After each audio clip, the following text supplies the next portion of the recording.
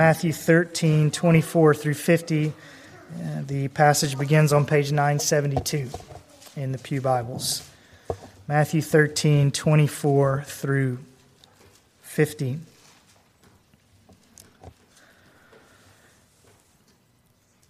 Jesus presented another parable to them, saying, "The kingdom of heaven may be compared to a man who sowed good seed in his field. But while his men were sleeping, his enemy came and sowed tares among the wheat and went away. But when the wheat sprouted and bore grain, then the tares became evident also. The slaves of the landowner came and said to him, 'Sir, did you not sow good seed in your field? How then does it have tares?' And he said to them, 'An enemy has done this.' The slaves said to him, 'Do you want us then to go and gather them up?' But he said, 'No, for while you are gathering up the tares, you may uproot the wheat with them. Allow both to grow together until the harvest. And in the time of the harvest, I will say to the reapers, first gather up the tares and bind them in bundles and burn them up, but gather the wheat into my barn.' He presented another parable to them, saying, 'The kingdom of heaven is like a mustard seed, which a man took and sowed in his field. And this is smaller than all other seeds, but when it is full grown, it is larger than the garden plants and becomes a tree, so that the birds of the air come and nest in its branches.' He spoke another parable to them. 'The kingdom of heaven is like leaven, which a woman took and hid in 3 pecks of flour until it was all leavened.' All these things Jesus spoke to the crowds in parables, and he did not speak to them without a parable. This was to fulfill what was spoken through the prophet, 'I will open my mouth in parables. I will utter things hidden since the foundation of the world.' Then he left the crowds and went into the house, and his disciples came to him and said, 'Explain to us the parable of the tares of the field.' And he said, 'The one who sows the good seed is the Son of Man, and the field is the world. And as for the good seed, these are the sons of the kingdom, and the tares are the sons of the evil one. And the enemy who sowed them is the devil, and the harvest is the end of the age, and the reapers are angels. So just as the tares are gathered up and burned with fire, so shall it be at the end of the age. The Son of Man will send forth his angels, and they will gather out of his kingdom all stumbling blocks and those who commit lawlessness, and will throw them into the furnace of fire. In that place there will be weeping and gnashing of teeth. Then the righteous will shine forth as the sun in the kingdom of their Father. He who has ears, let him hear. The kingdom of heaven is like a treasure hidden in the field, which a man found and hid again, and from joy over it he goes and sells all that he has and buys that field. Again, the kingdom of heaven is like a merchant seeking fine pearls, and upon finding one pearl of great value, he went and sold all that he had and bought it. Again, the kingdom of heaven is like a dragnet cast into the sea and gathering fish of every kind. And when it was filled, they drew it up on the beach, and they sat down and gathered the good fish into containers, but the bad they threw away. So it will be at the end of the age. The angels will come forth and take out the wicked from among the righteous, and will throw them into the furnace of fire. In that place there will be weeping and gnashing of teeth." Father, Jesus says to us here that those of us who have ears should hear. And I pray tonight that you would give us ears to hear what your Son says to us. Give me a mouth to speak it rightly. I ask in Jesus' name. Amen.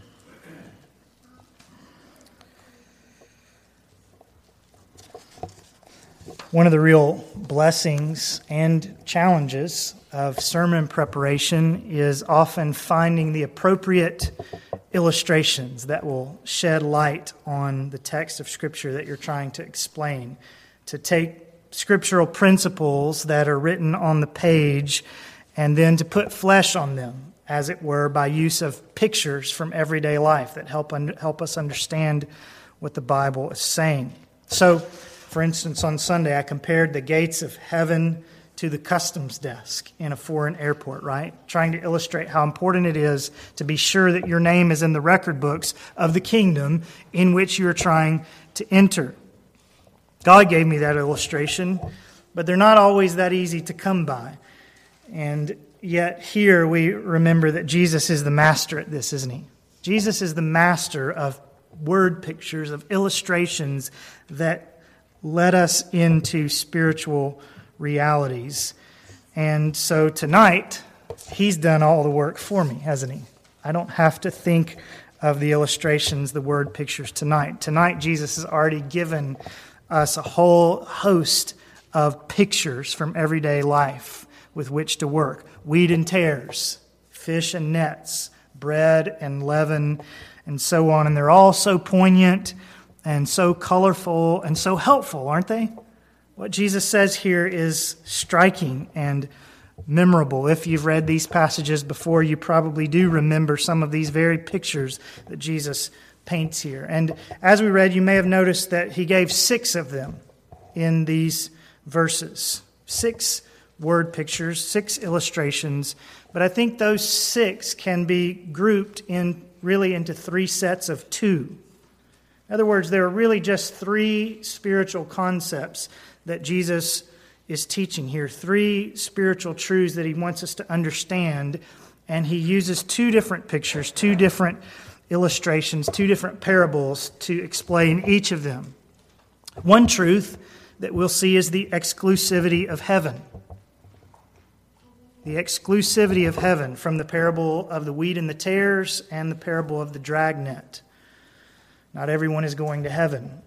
Another truth that we'll see is the surprise of heaven from the parables of the mustard seed and the leaven.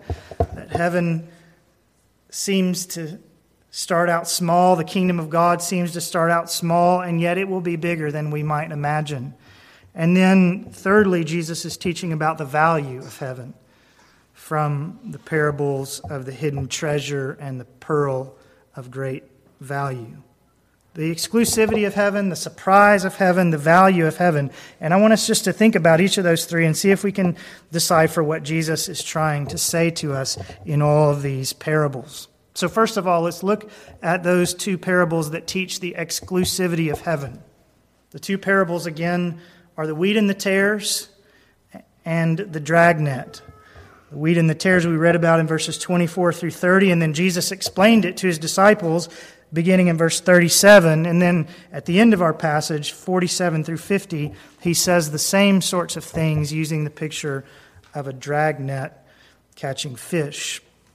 And both of these little vignettes illustrate one primary truth. Not everyone is going to heaven. Some people are wheat, but others are tares who will be thrown into the fire. Some people are good keeper kind of fish. Others are fish that are going to be thrown out. Not everyone's going to heaven. That's the point. Yes, all sorts of people intermingle here on earth. No, there is not right now a physical separation between God's people and the devil's people. We all grow in the same field. We all swim in the same sea. We all work in the same offices and live on the same streets. But a day is coming when it will be very obvious that there are 2 distinct groups of people in the world, right? Those who belong to Christ and those who belong to the devil. And one group, Jesus says, will be gathered into God's barn, gathered into God's cooler, if you will, from the fish story. And the other group will be thrown into the fire. Heaven is an exclusive place, and not everyone, Jesus says, is going there. And the fact that not everyone is going to heaven should be of no surprise to us. First of all, we considered this at length already on Sunday morning, didn't we? From Matthew chapter 7. But we also see this in our everyday lives. Not everyone is living the kind of life where it's obvious that they are walking heavenward. We may be exasperated at that sometimes, at how many lost souls we see around us. We may even say sometimes to the Lord of the harvest, as the folks say here, "Did you not sow good seed in your field? How then does it have tares?" Why does so much gospel effort seem to go out into our world and there seems to be so little gospel fruit, so many people who don't have ears to hear? Those are legitimate questions, right? If you're asking that, why are there so many people who don't want to turn to you, Lord? That's a good question. It reflects in your heart that you want to see more wheat gathered into the Lord's barn. But the fact remains that though God's reasons are a mystery to us, he does not save everyone. He allows the devil to have his own catch, if you will. And Jesus says God allows his fish and the devil's to swim side by side in the same waters. He allows his wheat and the devil's tares to grow together in the same field. Now, before we carry on, let me correct a mistake that is commonly made in interpreting the parable of the wheat and the tares here. It's sometimes thought that this passage is a reminder to us that the church of Jesus Christ will always be a mixed bag. So people often say, based on this passage, well, there will always be ungodly people in the church. There will always be tares on the membership roster mixed in with the wheat, and so we have to accept that and move on. In fact, verses 28 and 29, if we try to do anything about that, if we try to uproot the tares, we may actually uproot some of the true believers. And so we just have to stand back and accept the fact that there are always tares in God's church. Now, it may be true that there will always be bad apples mixed in the church's bushel basket. There may always be secret unbelievers in the membership of the visible church. But I want you to note well that that's not what Matthew 13 is talking about. Because notice what Jesus says in verse 38. The field is the world. Beginning in verse 37, he is explaining to his disciples what this picture of wheat and tares means. And he says to us, the field in which they are growing side by side is the world. He's not talking about the church here with wheat and tares mixed in. He's talking about the world. The place where the wheat and tares grow together is not supposed to be in the membership of the church. It's supposed to be out in the world, in the workplace, on the softball team, in the schoolhouse, and so on. In the world, the wheat and the tares are mixed, and that's normal, Jesus says. But in terms of who makes up the membership of Christ's church, though it may be, sadly, that wheat and tares are often mixed together, it should not be. That is to say that while we want unbelievers, yes, in our services, we want them to come and benefit from the gospel and the fellowship, we ought at the same time not automatically assume that everyone is a believer and should be a member of the church. We ought not to treat people who don't yet believe in Jesus as though they were part of Christ's body until they've actually come to real faith in Christ. In fact, just 5 chapters over from here in Matthew 18, Jesus is going to teach about compassionately removing the tares from inside his church. So what are verses 28 through 30 saying then? When the farmhands ask if they should uproot the tares out from among the wheat, and the landowner says no, allow both to grow together. If that's not about the church, what is it about? Well, it's about the world, and the implication is simply that it is not God's plan in this life to eradicate unbelievers from the earth. There will always be the devil's people around God's people. It's not God's plan to eradicate unbelievers from the earth, nor is it his plan to remove believers in this age from the midst of the world either. The wheat and the tares are grown together. Verse 30. God has left us in the field of this world. He's left us in the gym, in the cubicle, in the coffee house, rubbing shoulders with unbelievers, growing up alongside those who don't know the Lord, growing up alongside the tares. And though Jesus doesn't say it here specifically, surely one of the reasons God has left us there is because, as St. Augustine wisely reminds us, those who are tares today may be wheat tomorrow. God lets us all grow together, at least one reason, so that we who are wheat might win some of the tares to Christ. The fact remains, however, that not everyone will be saved. That's what Jesus is saying here. And Jesus does hold out the possibility that some who look for a time like wheat may actually be among those who are not. Notice verse 26. But when the wheat sprouted and bore grain, then the tares became evident also. You see what he's saying there? How do you tell the difference between the wheat and the tares? Well, the time when you can tell is when it's time for the wheat to produce fruit, to produce grain. Some of it produces, and some of it doesn't. And then you know the difference between the two. God's servants may for a time not be able to tell the difference always between the wheat and the tares. In fact, the commentator R.T. France says that the tares here probably refer to a grain called darnel, which in its early stages looks almost identical to wheat. And just the same, the Bible has a category for people that look for a while almost identical to believers, but who eventually prove not to be because they don't produce fruit. Jesus speaks about them in the famous parable of the 4 soils earlier in this chapter. There are some people who carry on for a while seeming to be believers but fall away when trials come or slip back into worldly pleasures and pursuits. And what's the difference between the false believers and the true one? Well, it's the same as between wheat and tares. Wheat produces grain, fruit. Tares do not.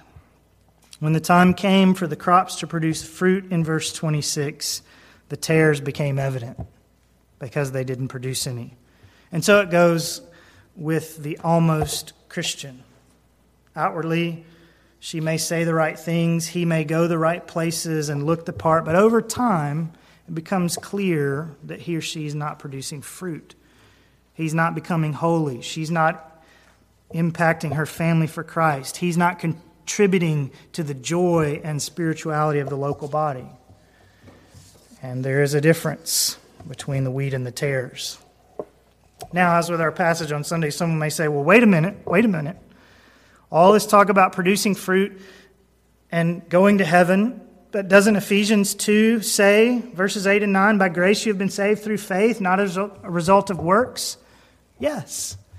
But verse 10 says, for we are his workmanship, created in Christ Jesus for good works, which God prepared beforehand so that we would walk in them. So no, we don't become new creations in Christ Jesus. We don't become Christians by good works, but by God's grace. But we do become Christians. We do become new in Christ Jesus for good works. And anyone who's truly been born again will therefore produce grain, fruit. So though one doesn't become a Christian by good works, one does indeed prove him or herself to be a Christian by good works. That's the thrust of verse 26. Wheat eventually sprouts and produces grain. And it is those stalks that produce grain, that produce fruit, who will eventually be gathered into God's barn. And then there's a flip side of this first point. Not everyone is going to heaven. Only those who are true believers, fruit-bearing believers. And the flip side of that is if not everyone is going to heaven, then some people are, Jesus says, going to hell. Verse 42, the place where there will be weeping and gnashing of teeth. Same thing in verse 50.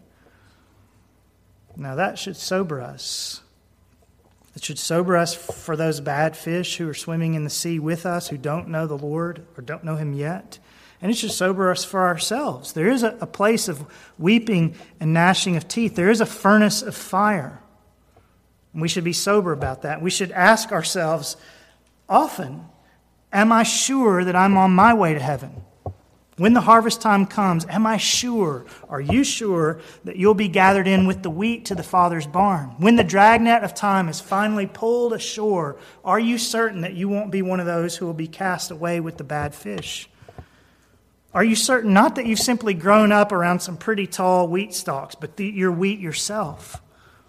And if you're not, would you make sure tonight, once again, by coming to Christ for the forgiveness and the new life that he alone can produce in you, and that alone will make you prepared for heaven.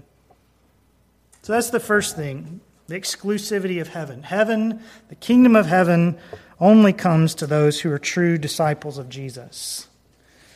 But now, secondly, and more briefly, let's also think about the surprise of heaven from those two parables that Jesus gives in verses 31 through 33.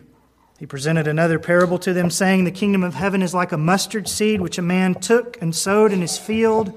And this is smaller than all other seeds, but when it is full grown, it is larger than the garden plants and becomes a tree, so that the birds of the air come and nest in its branches. He spoke another parable to them. The kingdom of heaven is like leaven, which a woman took and hid in 3 pecks of flour until it was all leavened. Both of these parables, I say, teach us the surprise of heaven. The first set of parables was intended to rattle us.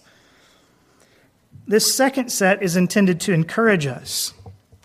And in both of these 2 word pictures, in verses 31 through 33, Jesus is saying, in effect, don't despise the day of small things. Don't be discouraged by the tiny or unimpressive beginnings of God's kingdom work, whether in your life or in your church or in the world at large. Heaven will reveal a great deal more progress than these small beginnings seem to promise. Isn't that what he's saying? Heaven will be much bigger than the seed would appear to create. Let's look at a little bit more closely at these 2 examples that Jesus gives. The first is that of a mustard seed. If you were to plant a vegetable garden, you might include a number of things, but maybe mustard greens would not be at the top of your list. If you're from where I'm from, you would like greens, but perhaps you don't. But if you did, you might be in for a big surprise. You go to the store and you buy your little packet of mustard seeds, and those seeds might be some of the smallest ones that you would scatter into the garden. But the plant would end up being roughly 10 feet tall. And so it is, says Jesus, with the kingdom of God. God's work here on the earth may sometimes seem to be almost nothing when compared to all of the world's noise and ambitions. But just wait. The last day will surprise you. The same lesson may be learned by watching a lady make bread, Jesus says. She kneads and works the dough into a grapefruit-sized lump, and she drops it into the pan and slides it into the oven, or the bread maker today, the bread machine. And her husband walks up and looks over her shoulders and says, "How is that little lump going to turn into a big enough loaf to feed all the gathered guests that are coming tonight?" So she reaches out her hand, and in the palm of her hand is a little pinch of yeast, right? And she says to him, "Well, this little pinch of stuff is going to make this bread triple in size." And he says in a know-it-all tone of voice, "It doesn't seem possible to me. We'll see about that." But she's right, isn't she? That's how it works. And again, the same is true of the kingdom of heaven. Nobody sat up and noticed when God set his sights on a man named Abraham and began to speak directly to his family. That was just a little pinch of yeast. How could that mean anything? Not many people paid attention to the little muddy stall in Bethlehem either, or to the tiny baby laid there in the feed trough. And who would have thought that 12 uneducated, untrained, unsophisticated Jewish men could have begun a movement that now spans every nation on the globe? They didn't have a backing organization. They didn't have any wealthy benefactors. They didn't advertise. They didn't have a 10-year master plan. All they had was their Bibles and instructions to go and tell. And untold millions of people will be in heaven from those very tiny beginnings. And that's a word of encouragement to us in our own setting, I think. We have only begun to scratch the surface of reaching our city and our neighborhood with the gospel of Jesus. And the work of doing that is often slow. Hearts upon which we sow the seed often seem either to be hard or dull.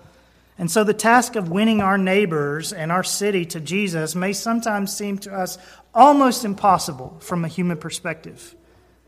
We aren't very great in numbers. We aren't great in influence. We don't have corporate dollars backing us financially. In some ways, all we have are our Bibles and instructions to go and tell. And how much can we really accomplish with such paltry beginnings?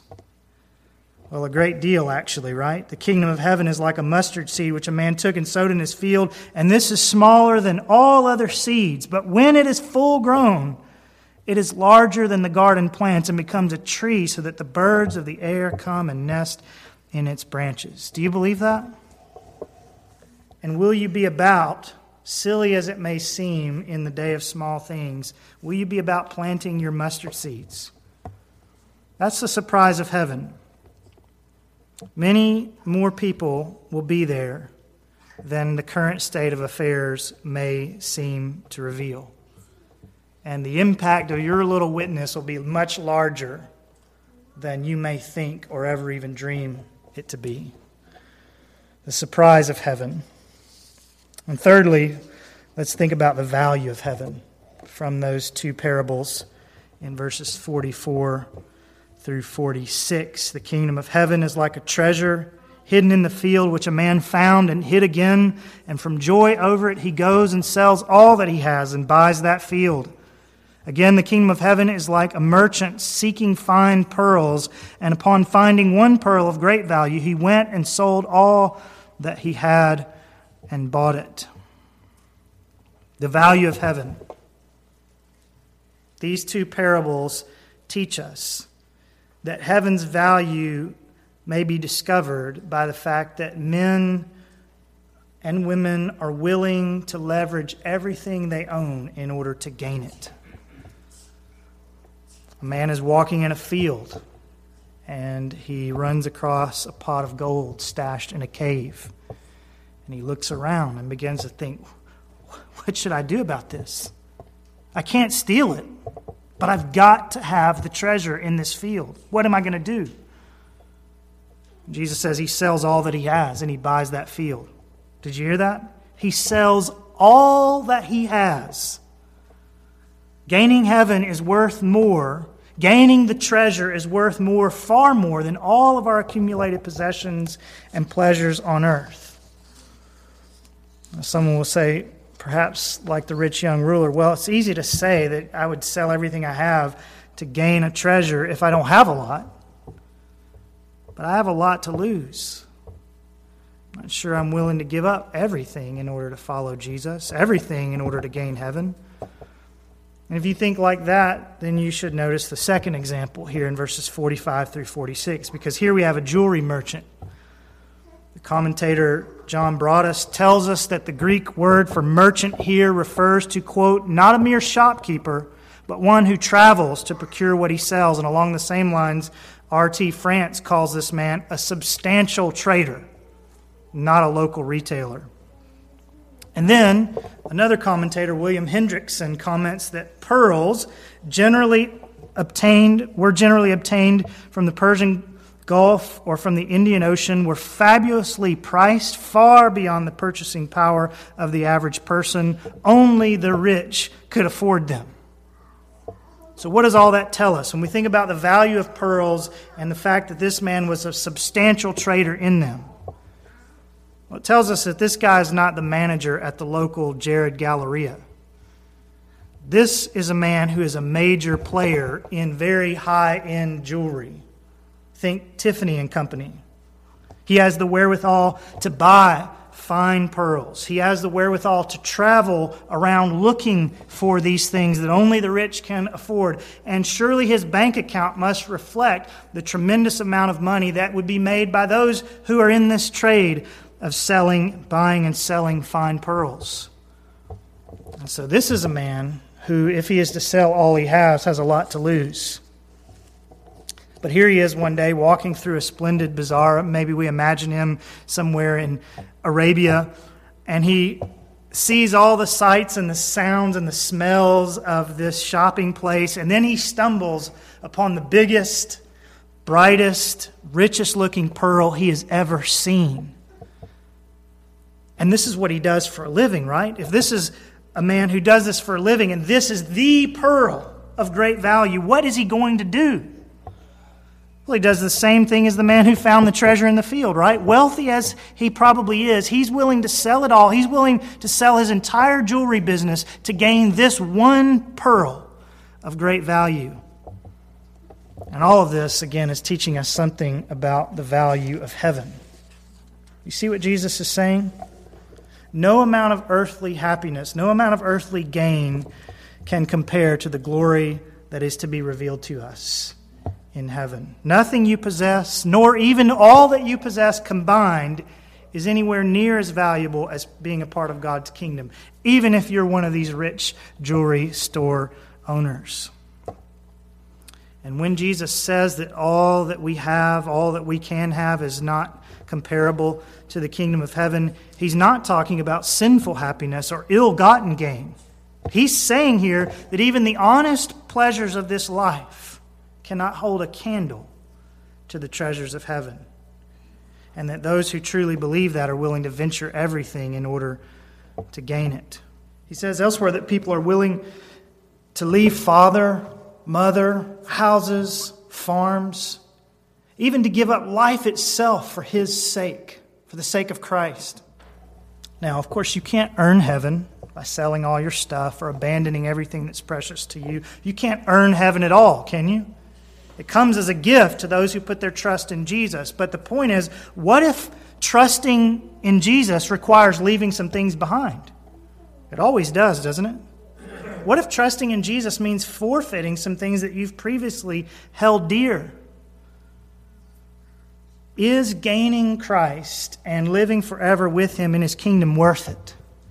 That's the question. Are the treasures of heaven more valuable to you than even your greatest joys on this earth? Well, to get at the answer, we need to ask, what are the treasures of heaven? Are we looking for a pot of gold or a magnificent pearl? Streets of gold and pearly gates? When we think of the treasures of heaven, do we think of the absence of arthritis or cancer or smoke and fire? We think of a family reunion to end all family reunions. If that's all you're looking for, you'll never venture everything to gain it. If that is all you're anticipating in heaven, you haven't even begun to see the greatness and the beauty that will be there. What are the treasures of heaven really? These other things will be there, some of them, and it will be wonderful, but what are the great treasures? Well, an eternity in the presence of the risen Christ, right? An eternity serving Him without the irons of sin around your ankles. An eternity of fellowship and conversation with the saints of God. We talked about tonight in the praise time how wonderful that is, right? What about an eternity of that?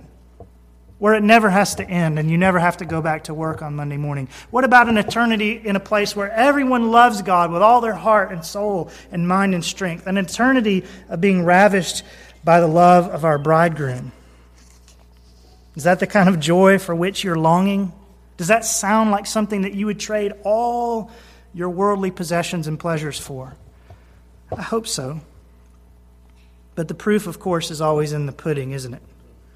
The proof is in whether or not you're truly willing to venture all for the sake of gaining heaven and storing up treasures there. So ask yourself tonight, does my life really look like these two men spoken of in verses 44 through 46? Are eternal things really my highest joy and my chief aim? On what do I spend my money? Where does my free time go? About what do I get most excited? What's really important to me? Am I spending my time and energy and affection polishing my little collection of fine earthly pearls? Or am I pursuing the pearl of great value? Maybe you can just ask yourself a question like this. If God called me to give up blank for the sake of everlasting joy in heaven, would I do it? You know it goes in the blank for you, don't you? Fill in the blank and ask yourself, if God asked me to give up X for the sake of everlasting joy in heaven, would I do it? If God asked me to give up X simply so that I would store up more treasure in heaven, would I do it? Your answer will go a long way in showing you how much you value heaven. So there you have the lessons of these parables, the exclusivity of heaven, the surprise of heaven, the value of heaven. And I want to close now just very briefly by reminding you of the King of heaven. If we find ourselves on the wrong side of the exclusivity of heaven, what do we do? If we've listened tonight and said, I am not yet one of those people who is going to heaven, what do I do? Do I try with all my might to make myself produce good fruit? Or do I turn to Jesus, who alone can make wheat out of tares?